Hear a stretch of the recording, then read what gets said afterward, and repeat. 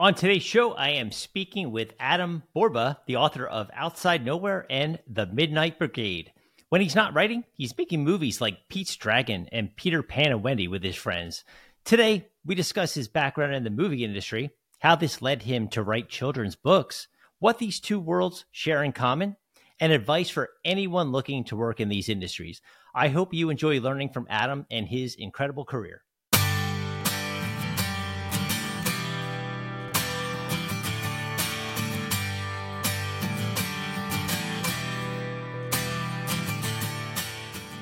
Hey, Adam, thank you so much for taking the time today to talk with me on the show. Thanks for having me, Joe. Yeah, this is awesome, and I cannot wait to dive into this. I personally spent the last 2 weeks reading both of your books. Oh, thank you. Yeah, and I'm from the Northeast. I know you're not. I know your wife is. But, obviously seeing all those like Pittsburgh references and storylines around the cities. I grew up in New Jersey, but definitely spent a good deal of time in Pittsburgh. So your career to me is very, very exciting, especially for a lot of people listening who are probably like, wow, this guy writes books. But you're like, no, you've also had a pretty extensive background in film. And that's kind of where I wanted to start the podcast with, was your journey sort of from movie producer. You worked on films like Pete's Dragon, Peter Pan and Wendy. Now you're doing, obviously, the children's book authoring, which is pretty fascinating. But I was wondering if you could talk about what inspired the transition from film to book and how that creative process differs between movies and children's books. So I started writing middle grade fiction accidentally. My first book, The Midnight Brigade, started as what I thought was going to be a concept for a movie. My job at the time was to help develop and produce movies for a production company at Walt Disney Studios. So I was always on the hunt for new things that might hit that tiny bullseye. And I wanted to find a story about a troll, but I couldn't find exactly what I was looking for. I was like searching through all these classic books and fairy tales. Meanwhile, as you mentioned, my wife is from Pittsburgh, and once a year we go out there to see her family. And on those trips, I fell in love with the city. And I was wowed by the number of bridges. I had no idea, but there's over 400 bridges in Pittsburgh. So I figured, statistically speaking, if you have over 400 bridges, there has to be a troll living at least one of them, right? Why not? Yeah. I started making notes for a movie. Most of our movies start off with like rough outlines that my colleagues and I would create. And I figured this would just be one of those, get something down on paper, talk about it, and then decide whether or not it's a thing. And usually these outlines for films, they start off about 3 pages long, and if we decide to move forward, then my colleagues and I will pass them off to a screenwriter who will, work with us while making the stories their own. But my notes for this outline became more and more detailed. There was scene work and dialogue, and it blew up in size fairly quickly. And within a week, I had 15 to 20 pages, and I realized oh gosh, I'm writing a middle grade novel. And I decided to just kind of keep going with it until I finished it. I didn't know if I could. And I didn't tell anyone about the project until I had a draft, even my wife. And then luckily when I shared it with her and friends, they thought I was onto something. As far as children's books, I've always loved them and read them. It's the one category of books that I've consistently read every year of my life. I'll go through phases where I love spy thrillers or fantasy or nonfiction or, reading the classics or commercial fiction. But I keep coming back to middle grade. I love the length. I'm a slow reader, so I always take pride in finishing a book. But more importantly, I love that they're the stories that stuck with me as a kid and as an adult. And I love the idea that a kid could read something that I wrote and maybe love it as much as something I read when I was a kid. And I love the idea of making that kind of connection and having an impact. I love books and I love movies. But if you put my feet to the fire, I'd say that I love books just a little bit more. And being a dad is the most important thing to me. And being a father while producing movies and writing middle grade was stretching me too thin. I was doing all 3 of those things for about 5 years, and I was exhausted all the time. I felt like I was working too hard to stay afloat. And I got to the point where I felt like I had to make a choice between books and movies for a bit.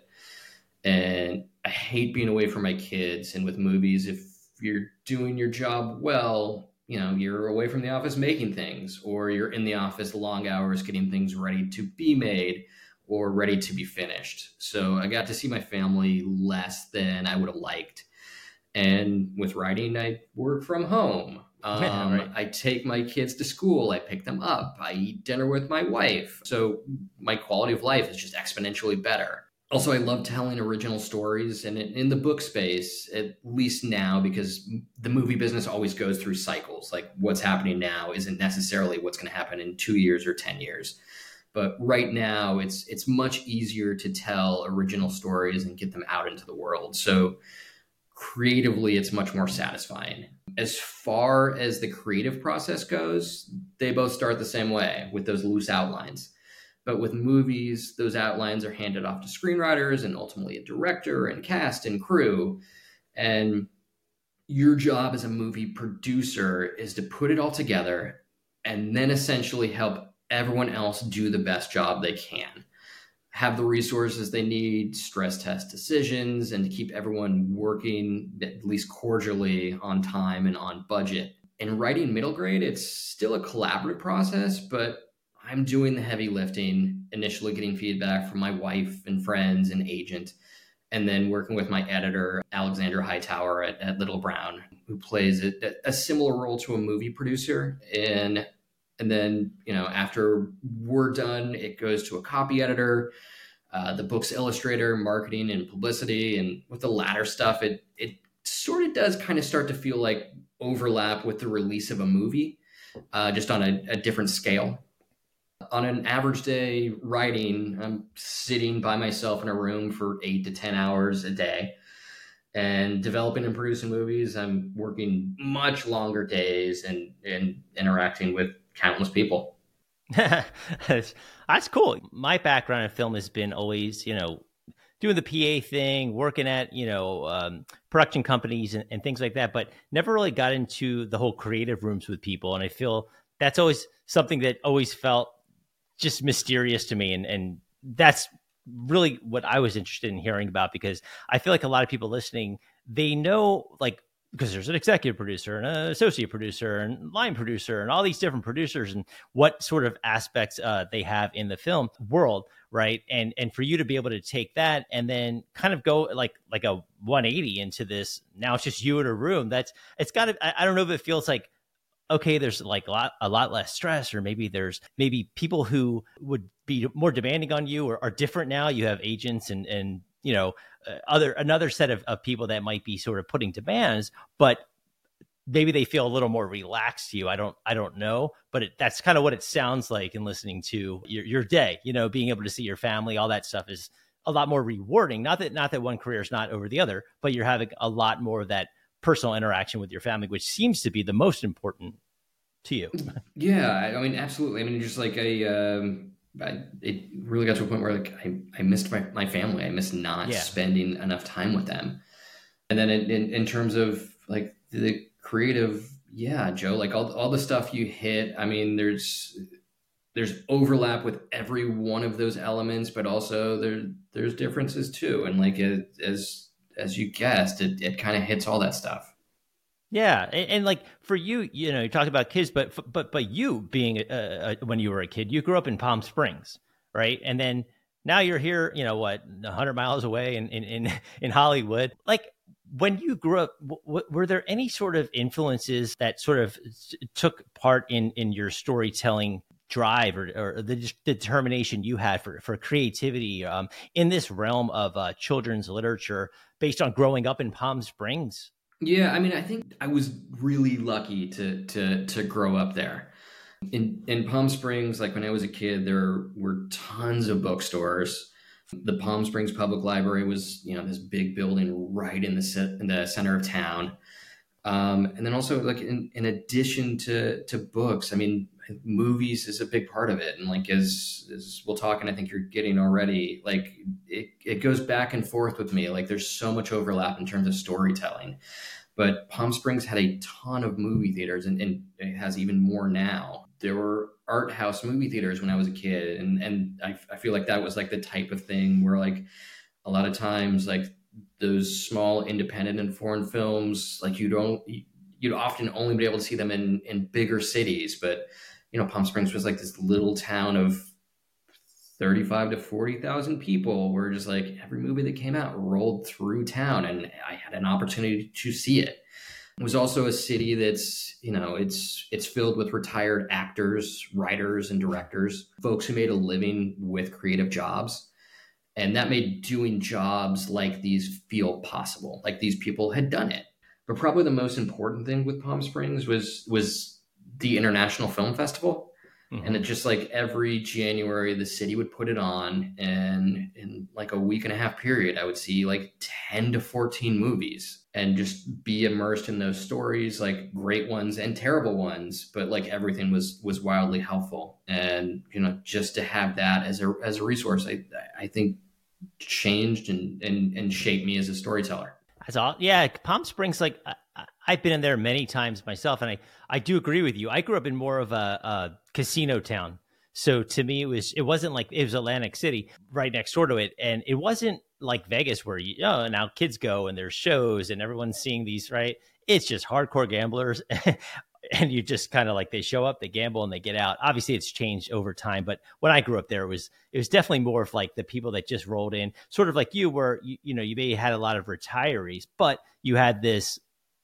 I've seen the film festival there. It's pretty remarkable, where you can kind of, I would do that too. I do a great job. Yeah. I would run to Philly or New York or something and try to catch these little indie art house pictures and stuff like that. But it'd be cool for being in a small town, having that come to you and having access and just being able to check that out. And when you came here, was your first job in the world, in the agency at William Morris? Yeah, I mean, well, first hired job. Like when I went to college at USC, and I did a ton of internships while I was there. Probably, 2 or 3, a year. I would just work out my college schedule, where I, had these 2 days off, and those 2 days I would work. And then when I graduated, I eventually got a job at the William Morris agency in the mailroom. And I worked my way up there for, about 4.5 years. And that was through the writer's strike, and then also the merger with Endeavor. So William Morris became WME. And then shortly after that, I finally made my jump to a production company, and I was there for about 13 years. Yeah. And well, so did that background, right? So you're at the agency, obviously now you have agents yourself, right? But in terms of like working in production companies and agencies, did any of that background sort of shape your approach to crafting like these engaging narratives for these young readers, or maybe any specific techniques or lessons from filmmaking that you applied to your writing? Yeah, I mean, I guess like everything is connected. So like, first off, in the movie business, you watch and you read a ton, and you have to in those jobs to do them well. And you're mostly reading screenplays, but you're also reading a lot of books, and constantly. So you're immersed in story. You're in meetings with screenwriters, directors, colleagues, studio executives, discussing story points and choices all day, and you form opinions, kind of no matter where you are in the totem pole. That's your job, to have taste and have vision, and then to eventually work with others to bring the collective vision to life. Ultimately, it's the director who oversees the creative, but because you in the studio hire the director, chances are you're on the same page. Over the course of your career, you decide what you think works and what doesn't, and you decide what you like and the kinds of stories you want to tell. All my stories are driven by heart, humor, and magic, and that's a Disney thing. But it's the types of stories I've been drawn to my entire life, and those are the books and movies I loved as a kid. So those are the types of stories I aspire to tell as a filmmaker and now as an author. As far as specific techniques I've learned in the movie business that kind of apply to my work as an author, I think I'll just focus on the bigger ones. I'm sure there's hundreds. So filmmaking offers the luxury of telling stories with pictures, but it all starts with a screenplay, which is a document that's usually only 100 pages or so long. And by the time we start production. And those pages have a lot of blank space. So because scripts are so short, the storytelling on the page has to be efficient and every word matters.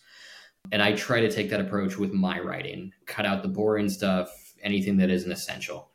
I also try to be as clear and economical as possible with character arcs so readers understand how and why a character changes and grows as cleanly and efficiently as possible. Theme is also something I learned how to implement from filmmaking. When I'm developing a movie, one of the early goals I have is to get to like a one sentence message, something universal, something that each scene in the movie builds to, something that sums up what the movie is really about. It's rarely a line that's said out loud in the film, but it's always something that my colleagues, the director, the film's writers have like agreed to. Like a few examples, like in Pete's Dragon, it's everyone belongs somewhere. In Timmy Failure, it's okay to be different. In Peter Pan and Wendy, it's everyone grows up at their own pace. In Wrinkle in Time, it's everyone is deserving of love. When I'm writing, I try to figure out what the theme is before I begin a rough draft so I can tie it to the narrative and character as much as possible. Universal, clear, relatable, and not something you need to hit your audience or readers over the head with. Again, often the exact line isn't spoken or written in the story, but the subtext is clear because all the scenes in the piece build to that idea. Structure is something I learned from film development. My initial outlines for a movie or a book, again, are about 3 pages long, but they're traditional 3-act structure. And in books, as I write and work with my editor to revise, my drafts become longer as subplots are added and we dive deeper into character.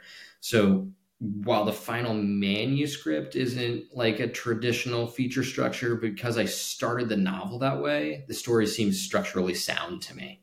As far as other important rules that I've learned from the movie business, while I believe it's possible to make anything work in storytelling, no matter how ridiculous or mundane it might be, for me, it's easier to mix the real and the fantastical if you limit yourself to just 1 or 2 magical buys or elements that play, and then play everything else as completely straight.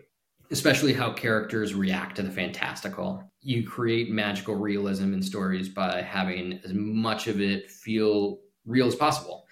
Like in David Lowery's Pete's Dragon, there's a dragon, but everything else in that movie is grounded. So it feels like you could be a kid lost in the woods who stumbles upon a dragon. And that's one of the ways you make magic in a movie or a book feel real. Yeah, and I started with Midnight Brigade just in order, but Midnight Brigade and Outside Nowhere to me are like very imaginative titles. And like when I started Midnight Brigade, for me, I was like, I was drawn right in. Like I was telling Mimi, I said, my wife, it's you feel like you're not reading a book. You're instantly like drawn into the story, the characters. You feel like you're with them, if that makes sense. Like certain people, I said, yeah, no, this. I feel like certain people, they have like, you ever listen to like a musician and they just have like a vibe. You just know that maybe they're not sitting there classically trained, but they can just write a song and they just know what they're doing. It's like a gift, right? And that's kind of how I felt when I read your book. I was like, you just have the tone. You have it.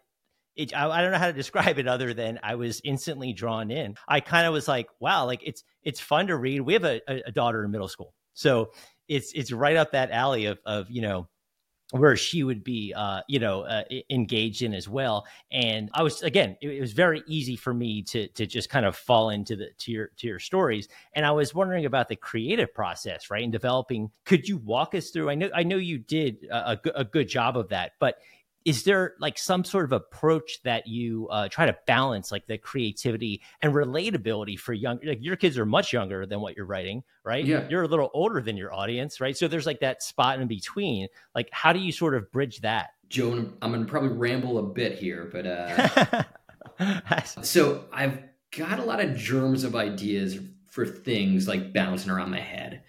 And usually they stay there for years, just kind of gnawing at me. Like, I'll know something is just like, it's a thing, but like, it's not a book or a movie yet. And it stays up there until I can figure out how like one big idea can be combined with another big, seemingly unrelated concept. With the Midnight Brigade, it was a troll living under a bridge in Pittsburgh. And that was combined with a family that decides to open a food truck. Two seemingly unrelated ideas that became one because the family decides to park that truck under the same bridge that the troll happens to be hiding. And when the boy in that family discovers that troll, you got a story. So character usually comes next. In that case, it's a quiet, introverted kid named Carl. The next step is the character's arc, which is ideally tied to theme. So in this case, it's about this shy kid learning to come out of his shell and be bold, which will ultimately allow him to accomplish what he needs to at the end of the story. When I have all that, I'm usually ready to start outlining and cracking the story. As I mentioned, I'm a strong believer in outlines, but I'm a stronger believer in embracing the unexpected. So I like to be surprised by the details that emerged as characters and story lead the way. My initial outlines will often have like literal lines like, and then something bad happens. And I won't know what that is when I right. start. And that line could be followed by something in the spirit of, and then something happens that makes everything worse. And I use those beats as placeholders to figure out the most unexpected ways to surprise myself and my characters in order to keep the reader on their toes and turning pages. Because hopefully, if I'm not entirely sure what'll happen next, no one else will either. But I know at least structurally that something bad needs to happen at that point. When I start writing, my outline will be kind of 3 pages of bullet points.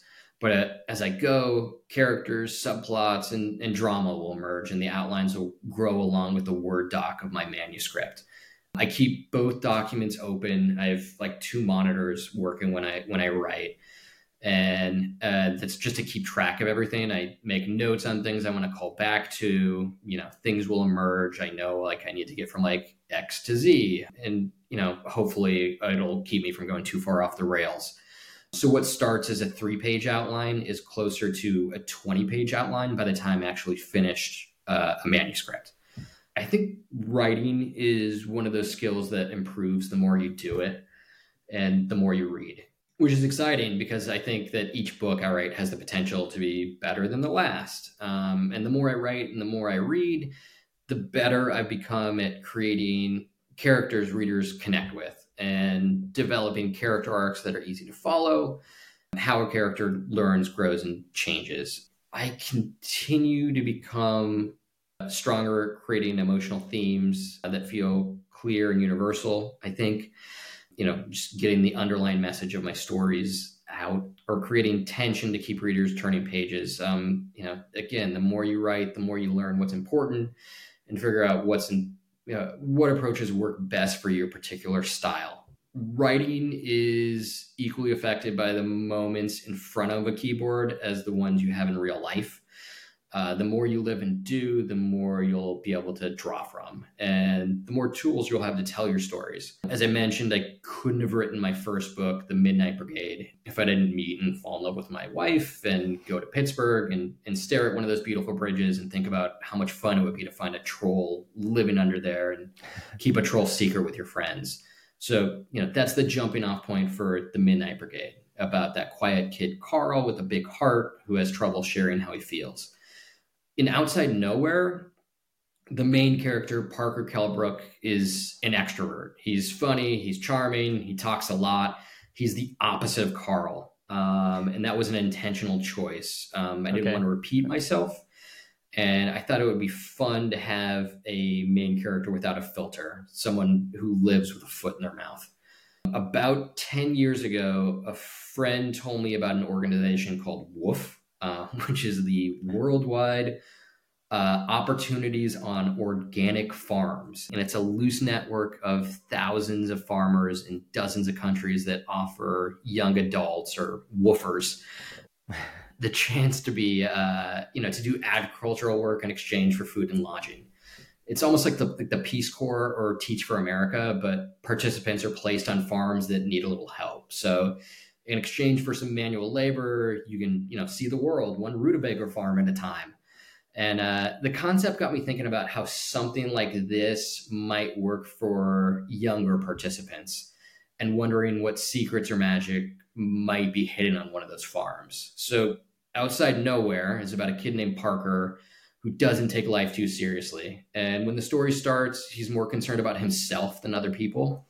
So, as a character, he's got a lot of room to grow. And I think that's an important, helpful thing when you're writing. Parker pulls pranks, and in the opening scene, he pulls one that goes a little too far. He pours 60 gallons of fruit punch mix into a community pool, and his dad sends him halfway across the country on a to go work on a farm in the middle of nowhere. The farm has 3 rules: 1, do your chores; 2, stay out of the farmhouse; and 3, don't eat the crops.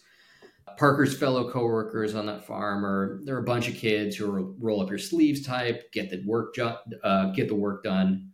So he doesn't really fit in. He's the opposite, and they don't find him quite so charming and funny because he's not doing his chores, and it all just makes more work for them.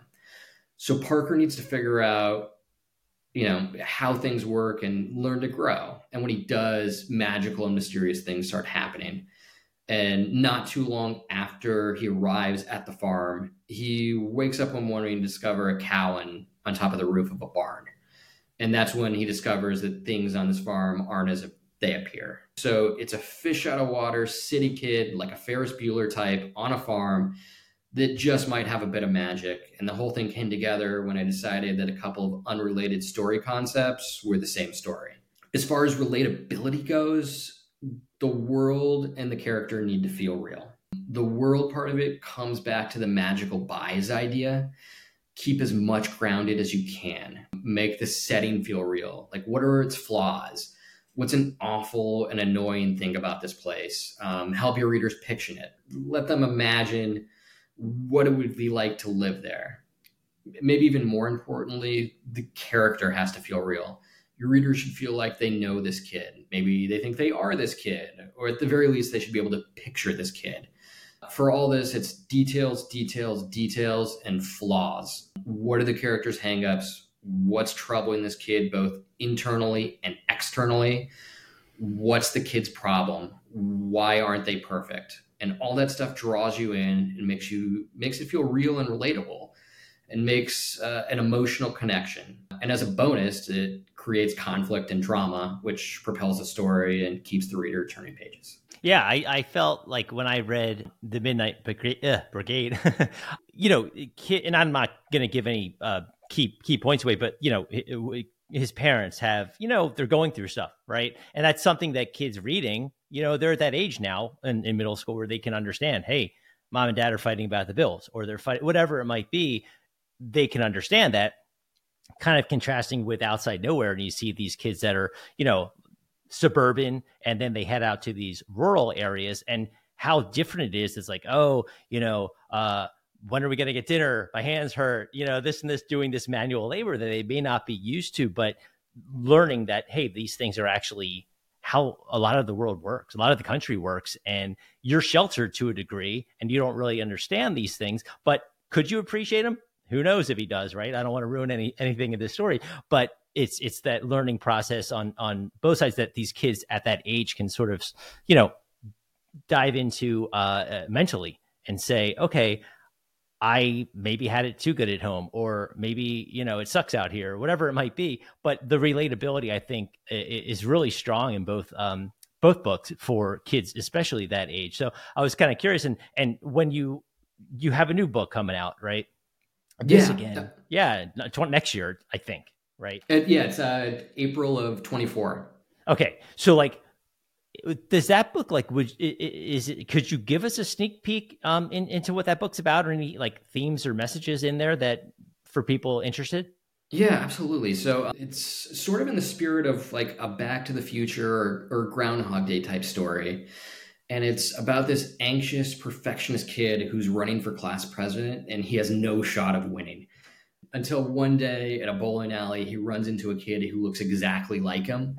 And the double explains that he's him from 9 days in the future, and he's come back in time to make all of his dreams come true. as long as he does everything he tells them, no matter how silly and ridiculous it sounds.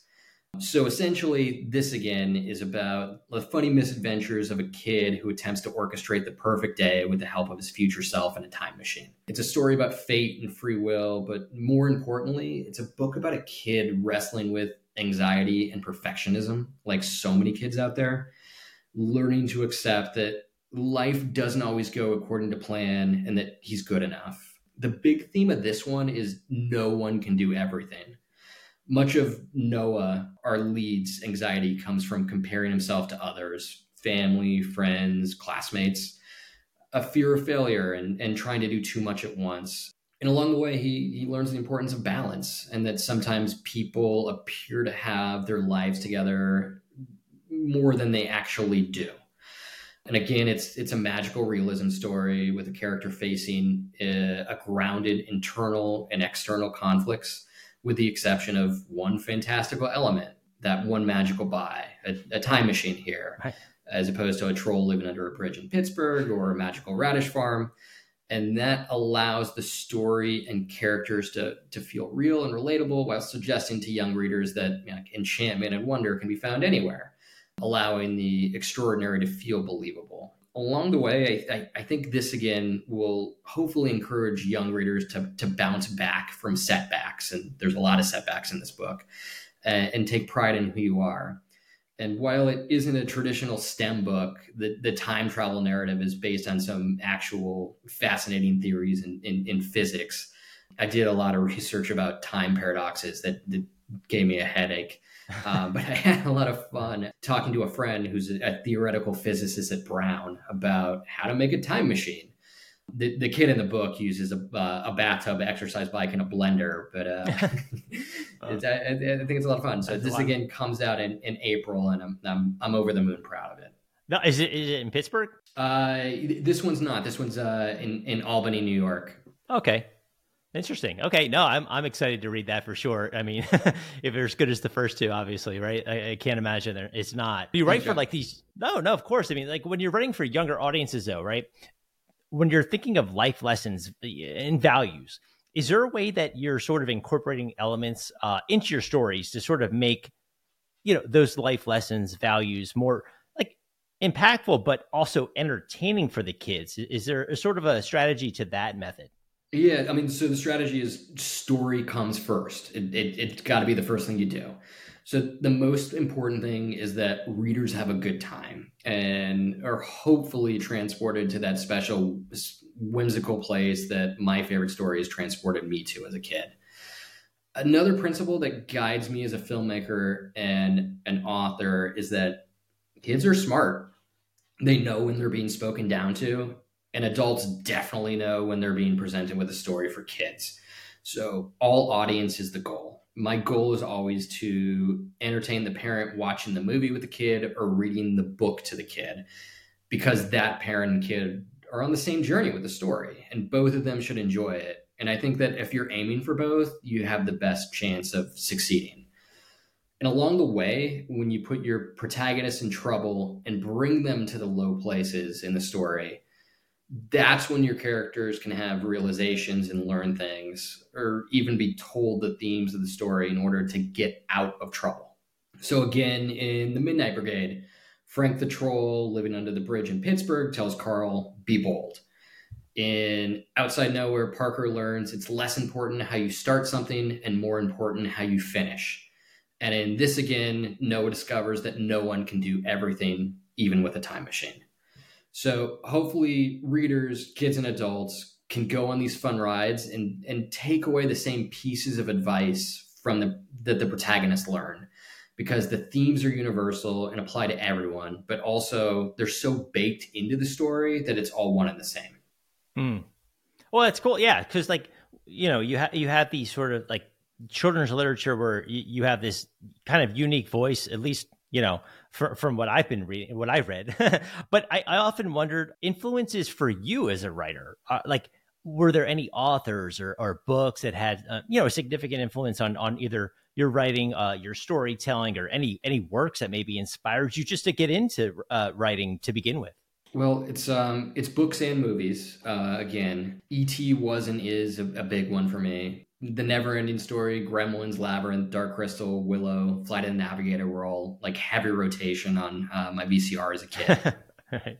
In children's literature, certainly Alice in Wonderland, The Lion, the Witch, and the Wardrobe, Mrs. Frisby and the Rats of Nim, Stuart Little, the Redwall series. A lot of stuff that skews more fantasy than my work.